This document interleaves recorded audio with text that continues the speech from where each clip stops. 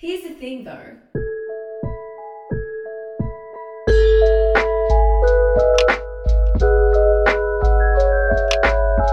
Hello, and welcome to another episode of our podcast, Here's the Thing Though. My name is Siliha, and I'm your host for today. I'm here with my producer/editor, Mitch Price. Salut. Before we begin, we'd like to acknowledge the Darug and Ku-ring-gai people, who are the traditional owners of the land that we are recording on today.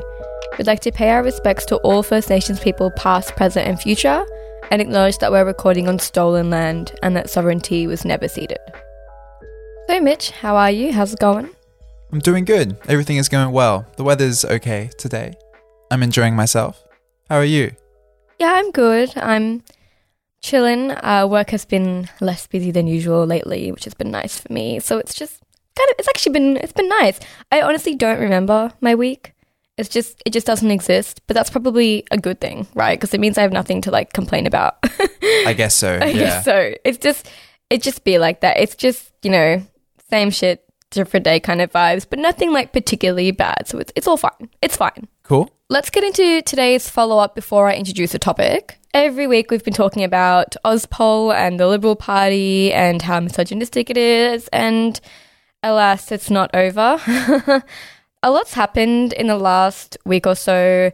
I'm not going to bother going over all of it because I think at this point a lot of people, and especially women, are just getting news fatigue. We're all pretty over it. None of us need to feel even more dehumanized than we are, and I totally get it. So instead, I'm just going to talk about the most recent development real quickly. Okay, in and out. In and out. So Scott Morrison did another presser where he basically talked about being the woman's prime minister and how he's gonna uplift women's rights, how he's gonna change the way things are happening. He also said that he has supported gender quotas for quite some time now, which was very hilariously debunked by, I think it was the Sydney Morning Herald.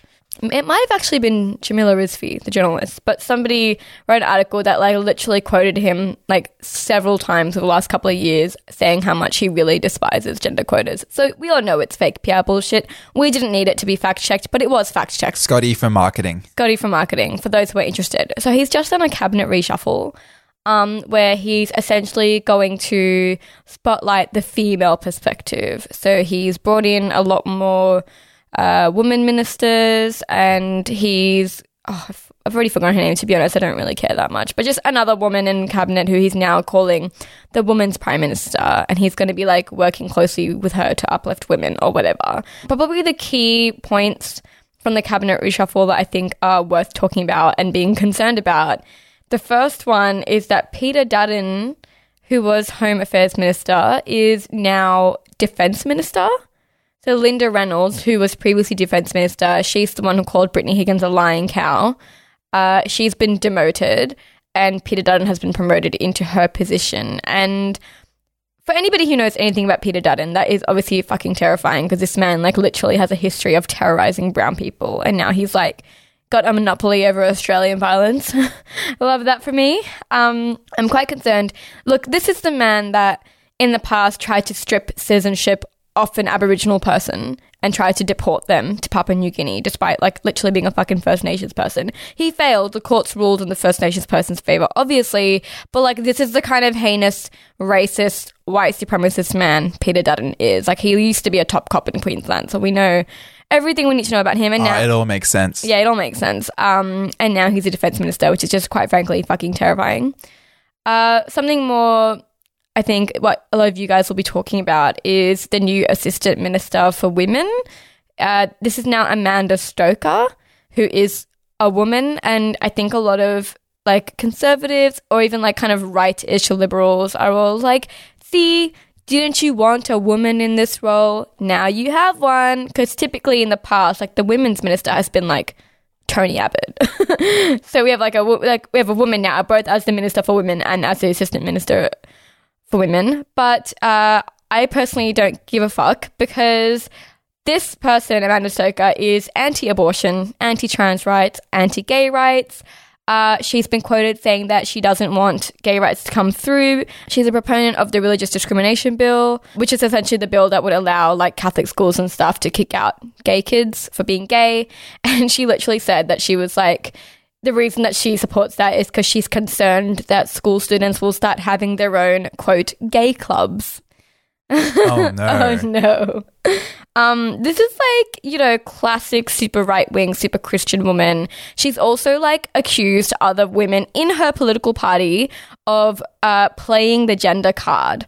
And I think at some point she said something about women with children being like baggage to employers or something. But the point is, like, this is clearly a woman who is like anti-women. Really incredibly like conservative right-wing politics. It makes sense that Scott Morrison would put her in this position as a ultra right-wing Christian person himself. But I just kind of want to point that out because this is what we mean when we say that like not all representation is good representation, and actually representation is really not where most of our politics should lie. It's nice to have representation, you know, when we talk about POC and media and stuff. But like women in leadership positions historically held by men is not liberation, guys. They're just going to oppress us the way men oppress us. This is not this like the future is not electing a nicer woman. The future is abolishing this system that subjugates women in the first place. So I did want to point that out. And the last thing that I'm going to talk about with this cabinet reshuffle before I just cut it out of my mind because I don't want to think about Ozpol anymore is that Linda Reynolds, the one who was Defence Minister and called Brittany Higgins a lying cow, is now, she's been demoted, quote unquote, to the NDIS portfolio. So the woman who disbelieved a sexual assault accusation and accused a rape survivor of being a lying cow is now in charge of the well-being of disabled people who face much higher rates of sexual assault and are notoriously disbelieved when discussing trauma and struggle. Great. Carly Finley, who is an activist for disabled people, was talking about this on her Twitter, and I highly recommend checking her commentary of Ozpol out because she does say some really good things about like representation and the way that our system just completely fucks over literally anyone that's not like a cis, abled white man. But anyway. Is this just not ridiculous? I feel like we know all this, and I'm still always just surprised by how much currency these conservative ideologies have on what is the main stage of Australian politics. Look, we talk about this every week, and I'm still just a bit taken aback because it's all just too ridiculous to be true. It definitely feels like almost like satire, like we're watching this in real time, and I feel like a lot of us are feeling this disconnect with reality where we're just watching it like we'd watch a really fucked up TV show because it's just hard to envision this is actually like our country that we live in and the government that like rules us and has monopoly over our lives. And I think the only option aside from like shitting yourself for your future is to just kind of laugh and look at it as an absurdity because it's a coping mechanism. I'm in this strange position of always simultaneously being, what the fuck, really? And also, I'm not at all surprised. So it's a very strange place to be in. It's just one of those things where we know this is a thing, but it's fucking rough to actually see it be a thing. It's like when we know that, you know, statistically XYZ amount of men are rapists, but then if you know someone that's a rapist, it's like still like, damn, what the fuck? Because we know it, but seeing it in real time is completely different. This whole thing is just, I can't even deal with it right now. So we're moving on. We're moving on. I can't talk about Ozpol anymore. I don't want to think about it. The other thing we want to quickly mention in our follow-up is that Mitch and I went and watched Judas and the Black Messiah the other day at the cinemas, and we want to talk about it because it was a really, really good movie. Really good. A little movie recommendation of the week. For those of you who haven't heard of it, it's essentially a documentary. I feel like documentary, I'm using the word loosely. Like it's a biography. Of the Black Panthers, but specifically like a guy who was a double agent for the FBI and the Black Panthers who sold the Black Panthers out. And so he's like the protagonist, but also it really is about the Black Panthers, I would say. Like, yeah, it's an ensemble piece. It's about, you know, Fred Hampton, the leader of the Chicago, Illinois, I guess, contingency of the Black Panthers, as well as, was it William O'Neill, who eventually leads to the tragic betrayal of the film, and then also the police, who is sort of manipulating William O'Neill into doing what is absolutely dreadful. And I will warn, it's not an easy watch. It's very heartbreaking. And especially because from the beginning, you know exactly how this is all going to unfold. Yeah. Like knowing that he's a double agent and knowing that the Black Panthers, like what happened to them and stuff, you're just watching it kind of waiting for the other shoe to drop and just kind of waiting for shit to hit the fan, which is like, you know, just fucking excruciating because they do a really, like the acting is amazing and especially, what's the actor's name for Fred Hampton? You would know. Oh, that's Daniel Kaluuya. Yeah, he's an incredible actor and like, he's just magnetic. Like watching him on so screen. Much charisma. Yeah, you can't tear your eyes away from him. He's like actually like beautiful in this movie. And you're just watching him and you're just intoxicated by him and you just know what's going to happen to him and it's just it's so hard. But it's an incredible film and I think it's really important as well because I mean, we can talk till the cows come home about like police and how fucked they are and how manipulative they are. But I feel like this movie really kind of does a good job at portraying exactly what the point of the police is because it does a really good job of showing that the cops have and never will be about protecting the public and it has always been about maintaining white supremacy and maintaining state control over marginalized groups. And I think this movie does that really well.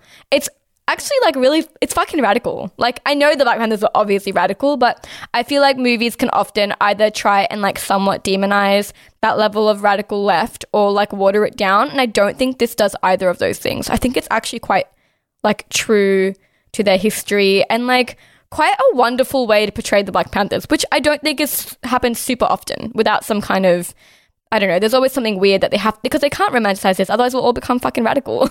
You know, they have, like, generally, like, the ruling class and, like, Hollywood execs and whatever, like, often kind of have stakes in not being too radical. And I think this movie is a great pushback against that. Yeah, you typically only see it in alternative independent cinema, but this was distributed by Warner Brothers, you know, one of the leading big studios. So I feel like if you like this podcast, you will like this movie. Just brace yourselves for what is a difficult film, but a phenomenal one. Highly recommend. And look, I'm the kind of person who cries and everything, and I managed. So it's difficult, but I think most of you will be okay watching it. But anyway, let's veer into today's topic. Today, we are going to discuss the ever elusive, ever controversial female gaze. I'm sure a lot of you have heard of the male gaze. I mean, it's like become a bit of a buzzword these days. It's pretty oversaturated in a lot of media conversations. But kind of recently, there's been a real buzz around the female gaze, often used as, I guess, the binary opposite of the male gaze. Now, I'm not saying that's what the female gaze is, because we'll get into that in a second. But I really enjoy conversations around the female gaze because we kind of don't really know fully what it is yet. Like, there is a lot of debate. This is not like, there's no factual yes or no answer at the moment. Like, everybody is still kind of figuring it out. There's no like strict literature or canon defining what the female gaze is yet, which makes it fun to talk about because everybody's going to have their own perspectives on what they think the female gaze is, or if it even exists, because that in itself is a discussion right now. But yeah, look, predominantly this will be about the female gaze, but in order to talk about the female gaze, we do need to talk about the male gaze first. So, let's get into it. All right, the male gaze. I'm sure most of you have heard of the male gaze. I feel like when most people think of the male gaze, they think the way we sexualize women. It's typically what it comes down to for a lot of people. But I'll get Mitch to give us like a good kind of in-depth discussion of what the male gaze is in a literature or academic sense, because he actually did it recently in his film studies class. Because this is like film literature.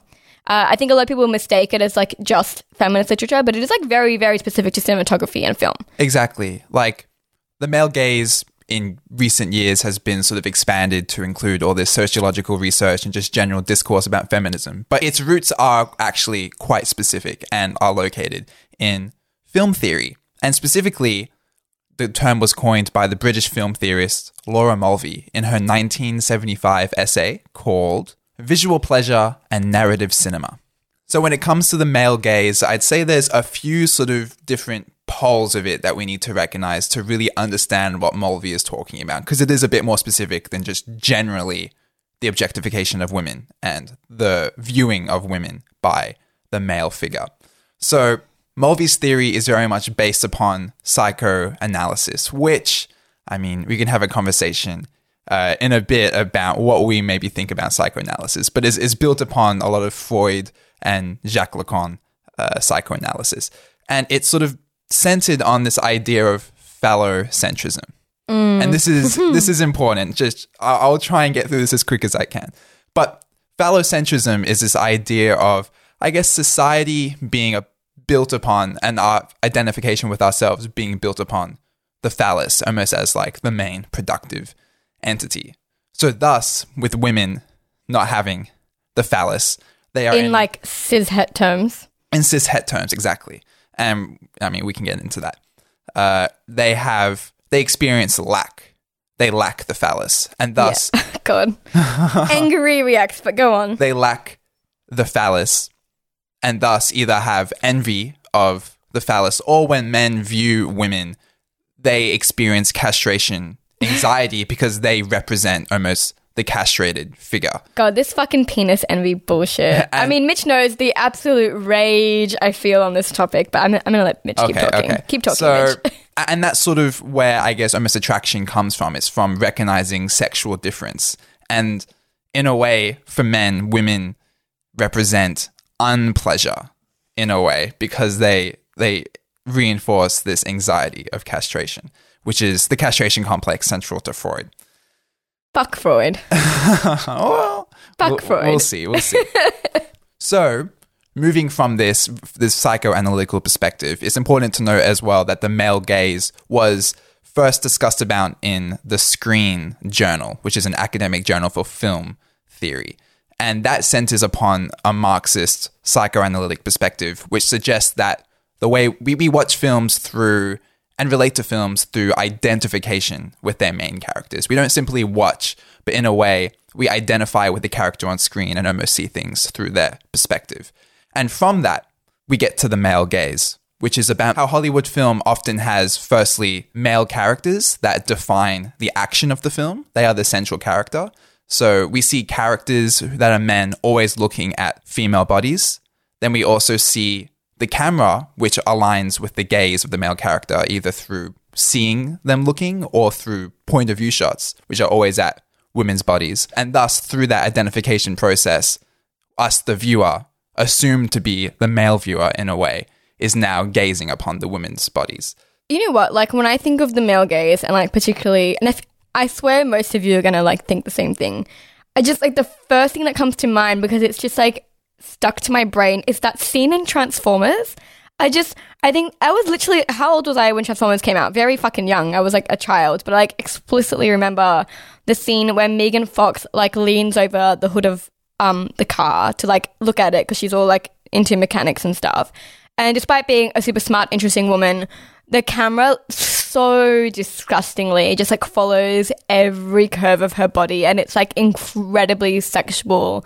And that was like many years ago, and I haven't even seen Transformers in many years, but it is so like imprinted in my brain as like what I think of when I think of the male gaze in television, because it was just so absurdly sexual. Like, literally cannot look at Megan Fox without thinking of that now.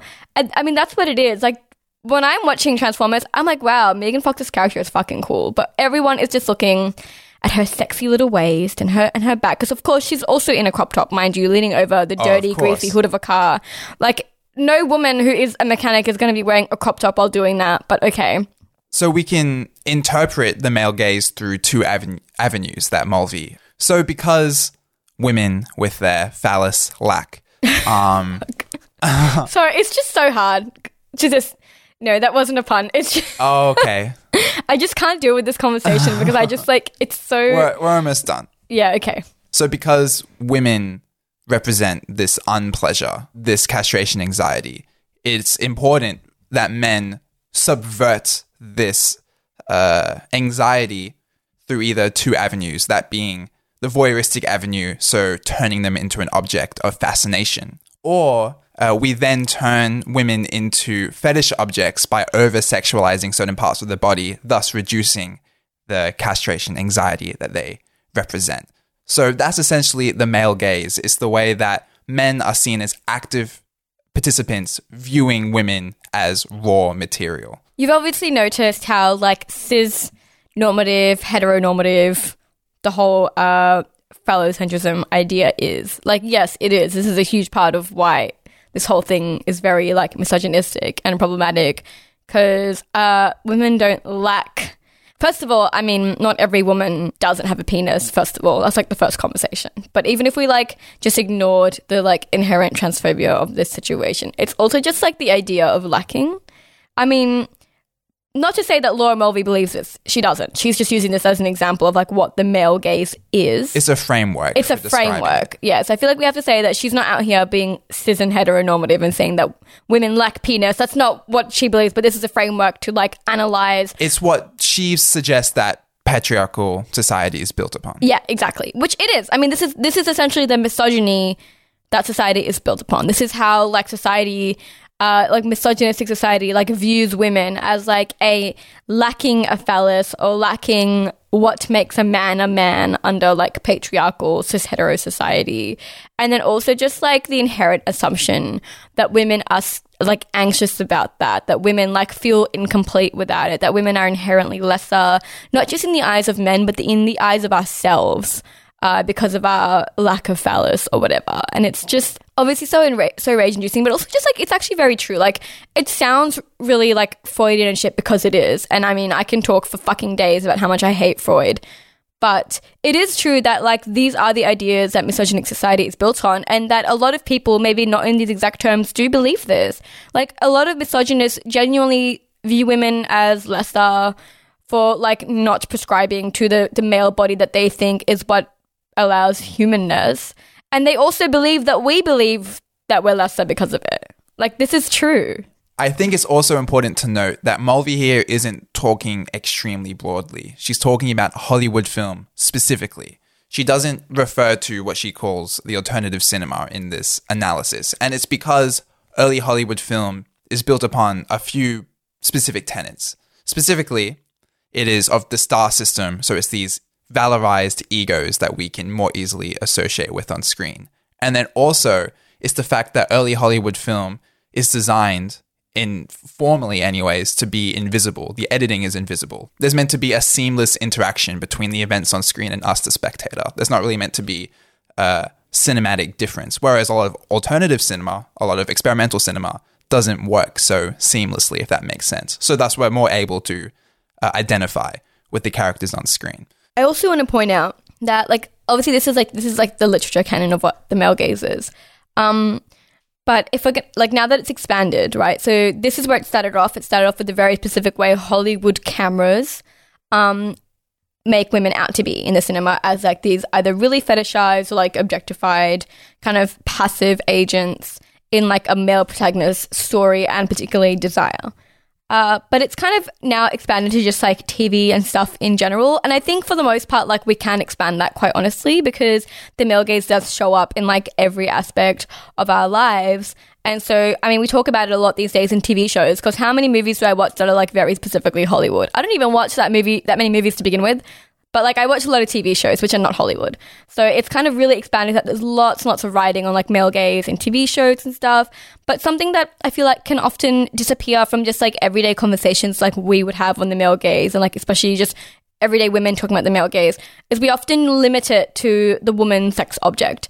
And I think we have to remember that like it's not just about the objectification and sexualization of women, but it's also about like the objectification of like trauma of women. Like it's about just all of it, not just sex. And maybe an example to make what I'm saying clearer is like the way that women are often also brutalized in movies and TV shows for like the plot point, but like not for them or their character development or whatever. Like women are brutalized on TV so that the male protagonist can be spurred into action. Like it's this dispensability of women and the fact that we are like always, even the most like traumatic things that happen to us in movies are for male character development and are for the development of like everybody else or the whole plot, but not us. Yeah, they're objects of fascination. Yeah, a really great example of that, which we've talked about previously, it's just like true crime stuff or like crime shows. I mean, I'm watching Criminal Minds right now and I am very aware of this being a thing in Criminal Minds.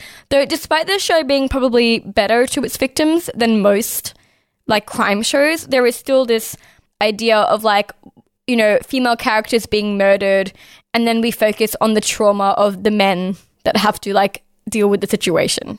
And it's like, boo fucking who, man? She's dead. Like, why am I more sad about you crying over her than her actually dying? But this is also the male gaze.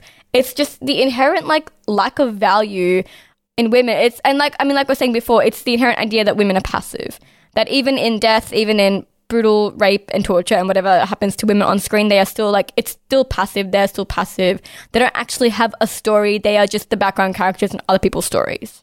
And where the male gaze originally in cinema is about the aligning of three different aspects, that being the aligning of the gaze within the camera, the characters, and the spectator, I see the male gaze being applied to, you know, walking down the street and feeling the presence of men always looking at you out of this cinematic or even televisual perspective. Well, I mean, even just like the male gaze is, you know, it's part of every single part of our lives, not just the movies. There's like a quote that, I mean, we've all seen it on Instagram and everywhere, so I don't know who it belongs to, but just about like women view themselves the way men view them. And I think that like that's a really good example of just like the male gaze permeating every part of our life. Is like a lot of women are not looking in the mirror and just looking at themselves. They're looking in the mirror and perceiving the way they know men will look at them and perceiving themselves in like the male gaze. Like I'm sure most of us aren't even fully capable of actually being able to see things outside the male gaze because it's not what we're socialized for, you know. And this is the product of like, yes, a patriarchal society. Even like every fucking Cosmo article that you've ever read, that's like 5 ways to get a guy to notice you and 5 things men love about women's bodies. And I don't know, whatever it is. Actually, he loves it when you have curves and stretch marks. And now I'm looking at my stretch marks, not thinking, oh, I'm embarrassed, but oh, they're okay now because a man could find this attractive. Like, you know, even in our own lives, we can often be passive agents just because of the inherent nature of a patriarchal society. So the male gaze is everywhere. But what would it mean to subvert that? Yes. What would the alternative look like, Saliha? Okay, and this is where we start to talk about the female gaze, which is quite a controversial topic, actually, because not a lot of people believe that it even exists. I am on the fence with the female gaze, and I'll get into that in a second. But maybe just to contextualize like this conversation that we're having, part of the reason I wanted to talk about the female gaze today is because I'm actually seeing a lot of TikToks talking about the female gaze right now, which I know is kind of random, but TikToks tend to like show what everybody is talking about. I feel like every time there's a topical conversation, I see it on TikTok.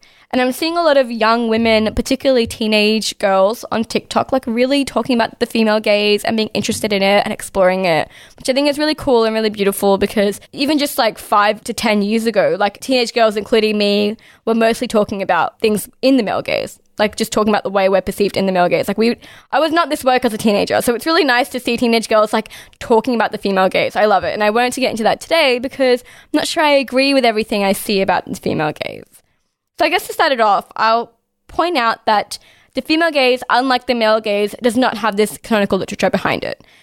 Like the female gaze as a term came out in response to the male gaze because Mulvey doesn't really talk about the female gaze or an alternative to male gaze in her work for obvious reasons. I mean, like that's not what she was talking about. And also we can argue that it doesn't even exist. But in response to that, a lot of feminists started using the female gaze. But the female gaze doesn't have a real definition. Often there's more definitions of what the female gaze isn't than what it is. Does that make sense? Like its definition often relies on excluding things, not including things. And so it's kind of a relatively new concept. There's lots of really differing opinions on whether it exists or not, or what it is or what it isn't. There's a Vulture article that I'll list in our source list that interviews a lot of female cinematographers, which make up like a very small minority of cinematographers. It's actually, from what I was reading today, it's like one of the least gender equal fields. I mean, it's why the term cameraman has persisted for so long. Like, we don't even have a gender neutral term for that because there's so few women in cinematography. But yeah, that article essentially interviews a bunch of them and asks them if they believe in the female gaze, and if so, what do they think it is? And there are, you know, a myriad of answers. And these are from women like in cinematography. Like if anybody has the authority to have this discussion, it's them. And the answers range from, yes, the female gaze exists, it's empathy, it's intimacy, it's personifying rather than objectifying, it's getting to know characters. It's one cinematographer talks about how in her cinematography, she believes in the female gaze, she believes it's like quite close up, intimate shots, and she talks about how a lot of male cinematographers will often have camera angles like over the shoulder, and hers is often like up in the face, and she talks about her style and how she thinks this is what the female gaze is. Then there's others saying that it doesn't exist, it's impossible for it to exist, because like, can we really, really, truly escape the male gaze? Like, is it possible? And then there are other arguments about like, does it matter if it exists, if it still reinforces a gender binary? Like, are we really going to limit gazes to the male and the female? Like, surely there are so many different ways for gazes to exist, like, especially when we have gender diverse ways of viewing things. Like, is it just male and female? This whole conversation seems limiting. Do I have the Mitch gaze? Do you have the Sliha gaze? Like, can we broadly, I guess, compartmentalize these different gazes? Yeah, so there's like, really, really conflicting ideas around the female gaze. I mean, I personally really agree with the criticisms of like a gender binary with the female gaze. Like, is this a female gaze or is it just a non-male gaze? Because I don't know if there is like a female or like woman-specific gaze, or if it's just a gaze that differs to the straight, cis, het, white male gaze. And there could be like a myriad of different gazes that we have kind of boxed up as the female gaze because we still, like, as a society, especially with liberal feminism, we're still talking about a gender binary, when in reality, it's probably male gaze, everything else gaze. Also, I feel like the male gaze only has currency because it does articulate the power imbalance, which is still permeating in our society. So it's important not to see the female gaze as just like the inverse of that, because then we're still talking about these power imbalances. Yeah, exactly. And I mean, I'm also privy to the idea of like, can the female gaze even exist in a patriarchal society? Because I'm not sure if we can genuinely conceive of existing outside of the male gaze if it's something we've never actually experienced.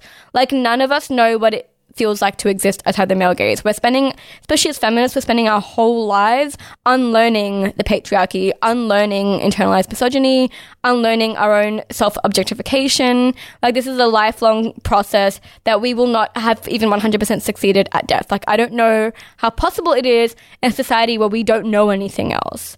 I think in a radical, different society that was structured in a different way, there would be some people that have never experienced the male gaze, and that would be an authentic experience. But I don't know if we can really do that or if we're really capable of doing that, but I am open to it. I think maybe I don't believe in like a very, very specific female gaze, but I believe in like an alternative gaze that kind of we're just starting to explore, that is like being pioneered, that's kind of new, that we don't fully understand. Like, I'm open to something else. But I would argue that just like a subversive female gaze is not worth talking about. Yeah, I believe it because there's definitely a gaze that we're seeing which is difficult to articulate, that doesn't fall into this framework, which I think is really interesting. I'm keen to get into it. But whether or not it's the female gaze is perhaps a different story, especially because, like, if we just talk about what other people think the female gaze is, like just like everyday people like you and I, like if people that I would randomly talk to at uni and stuff, people seem to see it as like the opposite of the male gaze, which is my first issue. Like, one thing that I don't know why so many people online seem to think is it's just like, oh, the opposite, so we're just sexualizing men instead of sexualizing women. And I'm like, I don't think that's what the female gaze is if it exists, because I don't think women really sexualize men the same way that men sexualize women. Like, we just don't do that. There was a TikTok that I was watching that kind of blew my mind, and it was really good. And it was just this girl saying that she like heard someone say, women don't objectify men, they personify them. And I just think that is so fucking true. I talked about this in a different podcast episode, the one that I guested on with Flex Marmy on her semi-factual history lessons, where we talked about like the snap judgments that we make on women and men, and we tend to make harsh judgments on women about their lives. Whereas I see a guy in a cardigan and I'm like, he's probably a nice guy. And I actually probably humanize men more than they deserve. Because like, just by virtue of like not being like a cis-het white man, I have more empathy. And we're hypercritical of women as well. And I mean, that sort of turns into what Mulvey's talking about with the male gaze, how we cut them up, we fragment them and sort of hypersexualize or hyper-interrogate certain parts. Whereas I think women just aren't capable of doing that to men for the most part, because that's just not how we're socialized. Like, I don't think it's an inherently women can't do this, but I just mean, like, we're just not socialized that way. Like, if you're a woman in Western society and you, like, grow up being socialized to be empathetic and to be sympathetic and to care about your peers in a way that men are not socialized to do, then quite naturally, you probably give men benefit of the doubt more than men would ever give you benefit of the doubt. And so when it comes to, like, reversing the male gaze or subversing it into the female gaze, where it's just the opposite of the male gaze, where we just sexualize men but make females the protagonists, I think that's, like, so limiting and such a reductionist way to approach this topic, because women are far more complex than that. It's actually, like, a little bit insulting for people to talk about the female gaze as just that, because I think that the way women view the world and view men is far more complex and inevitably impacted by the patriarchy. The patriarchy does not allow us, the patriarchy and capitalism and white supremacy does not really allow us to be able to objectify men in the way they objectify us. And also there's just, like, a liberal feminist idea as well of, like, sex empowerment and the female gaze, which I also really disagree with. I'm seeing a lot of articles from what I've been reading about liberal feminists thinking that the female gaze is, like, directly related to the unapologetically sexual woman. So an example from, like, an article I was reading that was all like, oh, like, check out this art made in the female gaze. And the first one was, like, really graphic, like, poppy kind of paintings of, like, sex. So women having sex, women masturbating, like, just really sexual images. And that is, like, female empowerment for those women, obviously. Like, for a lot of women, sex is really empowering. And being able to be unapologetically sexy and being able to just, like, paint your sexy images and not give a fuck about what men think of them, but just do it because you think it's sexy, is empowering. But I don't think it's the female gaze. And the reason I don't think it's the female gaze is because the inherent sexual nature of women is still a patriarchal thing. Because while you find that image empowering, men are still jacking off to it. Like, whether you find images of sexy women empowering means nothing to men who are still, like, also finding it sexy and still objectifying us. It's not quite the same thing. Like, it's empowering and it's feminist, but I don't think it's the female gaze. Because if the female gaze exists, I believe that it wouldn't be about sex, because every other thing about us is about sex. We're sexualized in every capacity of our lives. I feel like women don't sexualize each other as much as everything else sexualizes us. And that's why I don't think sex would be so integral, like, graphic sex would be so integral to the female gaze.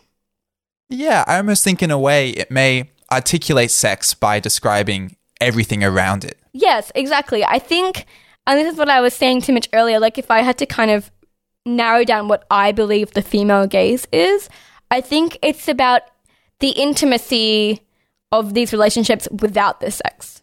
Like, yes, sex exists in the female gaze, but it's not the focus of the female gaze. A really good example, I think, of what I believe the female gaze is, and probably the only thing that really makes me believe that it could be a thing, is the movie Portrait of a Lady on Fire.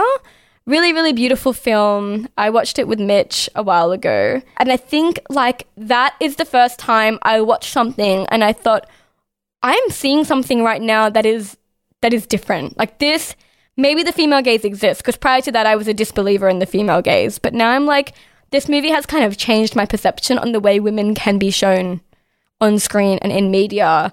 And maybe the female gaze is real. So maybe we can go on a side thing and talk about that movie. Our case study. Our case study for today. So Portrait of a Lady on Fire is a French film. It's about a woman called Eloise who is betrothed to an Italian guy that she does not want to marry. And she refuses to do portraits, like wedding portraits, because she's really angry about the situation. And so her mother, the Contessa, hires Marianne, an independent painter, to come over, pretend to be Eloise's friend, go on these long walks with her and study her and then paint the portrait in secret. But eventually, like, you know, this is a lesbian romance. So they fall in love, and it's kind of just about them and another woman who is a character in the movie as well, and just, like, their relationship. And, like, it just studies them. It's a really, really beautiful film, like, visually, just even the storyline, the acting is incredible, like, all of it. I mean, it won, like, a couple of awards at Cannes, I think. Yeah, I think it won Best Screenplay and the Queer Palm at the Cannes Film Festival, which, I mean, not to brag or anything. Here it comes. But yeah, I did see this film in May of 2019 at the Cannes Film Festival. And my memory of it is just leaving the cinema and walking through the city, just crying. Yeah. 'Cause the ending is just the best thing I've ever seen. Anyways. It's really incredible. I imagine a few of you have seen it, but if you haven't seen it, definitely watch it. But this movie, to me, is like what the female gaze is. The director, Celine Sciamma, she like made this movie in like an exploration of the female gaze. Like she is a feminist and wants to like really explore women and the depiction of women and the female gaze and stuff. She's done other movies that like have similar ideas. And so that's what this movie was about. And so this movie is like very explicitly trying to exist in the female gaze. Which I think it does well, and I think it succeeds. And I think there's a few things we can learn from it to help us articulate what the gaze could be. Yeah, because I think one of the most obvious things that kind of show the female gaze in this movie is its lack of like totally sexualizing its women characters. I mean, we know that lesbian stories and lesbian romances in like movies and TV shows are historically usually made in the male gaze and are just like porn for straight men. Like, I mean, Blue is the Warmest Color is a really good example of just like women being and their sexuality being exploited for male viewers. I mean, there's like a very infamous 6-minute sex scene in Blue is the Warmest Color that like the actors then afterwards said they felt like really degraded doing, and they described it as just being like, quote, prostitutes. Or just feeling icky and gross. And then Blue is the Warmest Color is based on a book of the same name. And the author of the book, in reviewing the movie, essentially said, Blue is the Warmest Color is missing one thing: lesbians. Like, it's just a male fantasy of what lesbians... of what men think lesbians are. Yeah. It's really, it very much exists in the male gaze. Look, I do really like the film, but the sex scenes are entirely just softcore porn, and you can really feel the masturbatory presence of the director, and it does feel so icky. It's gross, right? And so, I mean, when the director of this film was asked about it, she said, I didn't give a fuck. I didn't give a fuck about that movie. Like, don't even talk to me about that movie. Fair enough. Fair enough. Yeah, so she's really committed to like genuine storytelling around women. And The Portrait of a Lady on Fire does a lot of amazing things with the female gaze. So like I said, the first one is the lack of like really graphic lesbian sex scene. There isn't one. But something that's really incredible to me is like the beauty and the eroticism and the sexual nature of this movie is in the lack of those things. Like, by not having a sex scene, I feel like just the conversations are so like charged. There is so much sexual tension without you ever seeing the sex. And I think that is the female gaze, because I think for a lot of women, that's what we're interested in. I don't give a fuck about like the nasty details in movies, because we see ourselves getting pornographied literally everywhere. This film is about the lead up to that. It's just about the witty like banter. It's about the lingering looks, the little hand touches, the eye contact, the literal female gaze of the actors as they watch each other. And I mean, like we were saying in the plot summary, like the protagonist, Marianne, like her job is to look at Eloise, have all these stolen little glances, and then paint her in secret. And she just has to like rely on her memories to paint Eloise. And so there are like these examples of Marianne looking at Eloise's hands. Like, that's a big part. She's trying to paint her hands. She's really struggling to get the hands right. So she's always looking at Eloise's hands, maybe at her collarbone, maybe at her neck, maybe at her jawline. Eloise, like the actress for her, has like this really distinctive face, and like these like thick brows and these like smile lines, and there's just something so distinct and like intense. There's an intensity to her, which like they acknowledge in the film in a few conversations between the characters. And it's just, this is what I think is the female gaze, like the sensuality and the intimacy in non-sexual touches, you know, in things like touching hands, in things like eye contact and like brushing up against each other. It's just, I don't know, I really believe the female gaze is about the eyes and the hands rather than, you know, tits and ass like most men believe, because it doesn't remove sex from this narrative. Like, these women are still like sexy women enjoying sexy times. And when we do see them naked, in shots we'll see exposed underarm hair, which just goes completely against this male perception of what the ideal the like childlike hairless body of the woman. I remember watching that with Mitch, and I remember saying afterwards, like, if it wasn't for the armpit hair, this would be just like a self-gratuitous, like sexy naked woman moment. But by like having armpit hair in that scene, it was a bit of a fuck you to any men that want to watch this and get off on it. Exactly. Which felt like really good because I don't care about the armpit hair. Like, I'm very aware that women have armpit hair, that a lot of men like to watch these scenes and pretend that women actually just look like Hollywood stars 24/7. I feel like it's really, and you know what, this movie explores other themes like abortion and female solidarity and female friendship and just all the ways, like, it really doesn't shy away from things that would be so uncomfortable for male viewers that women viewers probably don't care as much about, like the armpit hair, like abortion. There's a scene where somebody is getting an abortion and there's like a baby next to her, the child of the woman helping her have an abortion, and it's like this really jarring moment of like, there's like a baby holding her finger as she's getting an abortion. It's like a weird, I guess, juxtaposition of like ending a pregnancy, but then like the result of a pregnancy next to her. But I think in a way it's so beautiful and powerful because like, yeah, I mean, the woman helping her have an abortion also has kids. And like, yeah, the kid is on the bed with her because where are you going to put the kid on the floor? Like, it's just the matter-of-factness of like a lot of women, especially in this time period, because this movie is set in the 18th century. Like, children were just a part of women's lives and around them while they did their thing. And it's like children don't negate from a woman's story because I feel like often in media, for a woman to have a story, she can't have kids. And that kids are often seen as like a burden or a baggage or like, you know, a woman's story is over when she has children. And in this movie, children are just around while women do things that women do. And I think that's actually quite radical in its own way to me. So yeah, just going back to like watching the female gaze through the way Marianne looks and observes Eloise so she can paint her, like the hands, the eyes, the brows, their intimate conversations, caring about each other.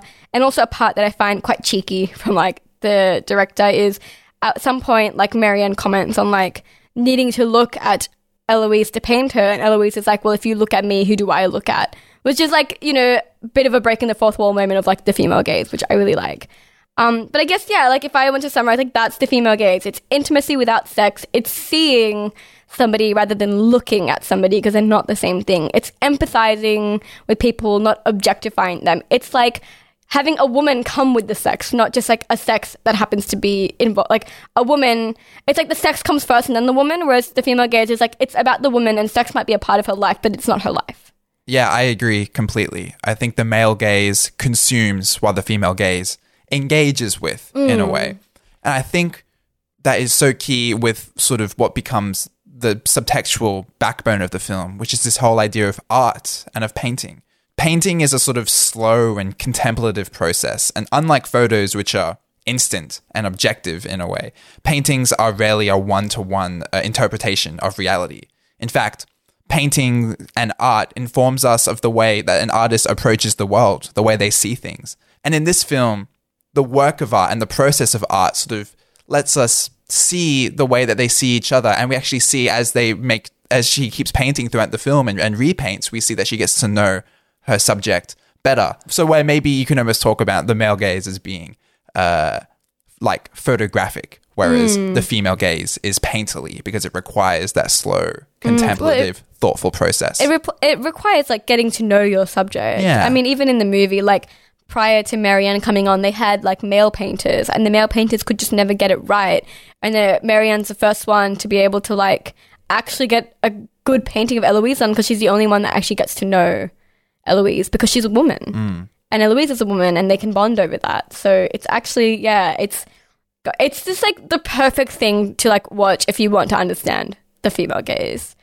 I'm going to bring this back a little bit though, because while I like this movie kind of makes me believe in the female gaze, but I have my still some doubts around it because I think that this is like probably what the female gaze is, but I don't know if the correct term is the female gaze. There's a quote from an article that I'm going to read you for a sec that I think kind of maybe brings me back to where I really stand on this issue.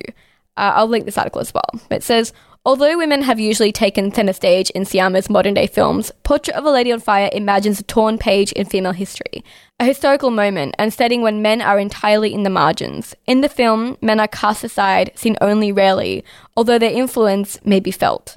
So yeah, you almost never see a man in the film, and when you do, it's really jarring because you're like, men exist. I forgot about them. But what is interesting to me about this quote is like, while we don't see men, while they're not around, their influence is really felt, because ever looming in the background is Eloise's engagement and stuff like that. But this is kind of reflective of like the female gaze too, because I think we're onto something with the female gaze, and I think this movie is onto something with the female gaze. But also, like, the male gaze still exists independently of the female gaze, and I think it's always kind of on the periphery. It's always in the edges. I don't think we can just have a female gaze that exists outside of the male gaze, because we can feel the male gaze's impacts even in its absence. I'm not sure if, like, the female gaze can exist independently or outside of it 100% when we don't know what that's like and we've never experienced it. Like, we wouldn't even be able to identify that. I'm going to end this with some very interesting criticism of the female gaze. There's actually been some conversation around the whitewashing of it, like the liberal feminism of the female gaze. In an article titled "No Such Thing Not Yet, Questioning Television Female Gaze," Caitlin Benson-Allett discusses like the lack of representation of like marginalized groups in the female gaze. She particularly kind of talks about like how the female gaze is usually a white discussion, like it's white women. The female gaze represents the gaze of white women specifically, and it lacks like class and race intersections. I'm going to read you just like her abstract, because then I'll just sum it up, and I'll link her work as well, so if anybody wants to read it, they can read it. But here's the abstract. These current series, I Love Dick, Glow, and Insecure, all explore how women empower themselves through experiences of abjection, states of vexation and alienation that disrupt their expectations of or participation in social life. All three shows demand respect for their characters by figuring defeat, failure, and desperation as stages women must pass through to challenge patriarchal cultures. While all three shows feature diverse casts and strong female leads, I Love Dick and Glow introduce characters of colour only in supporting roles that contest but never destabilise the white protagonist's racial solipsism. This strategic but facile gesture reveals how far these shows have to go to confront the entangled injustices of social inequality. To incorporate the experiences and insights of women of colour meaningfully, their creators would have to abandon the narrative, commitments, and familiar pleasures of white feminist television, which still needs to decenter whiteness, both narratively and figuratively. Insecure's trenchant comedy thus provides a model for future feminist television. It's self-critical but anti-racist humour challenges white feminism and television's historic neglect of black women.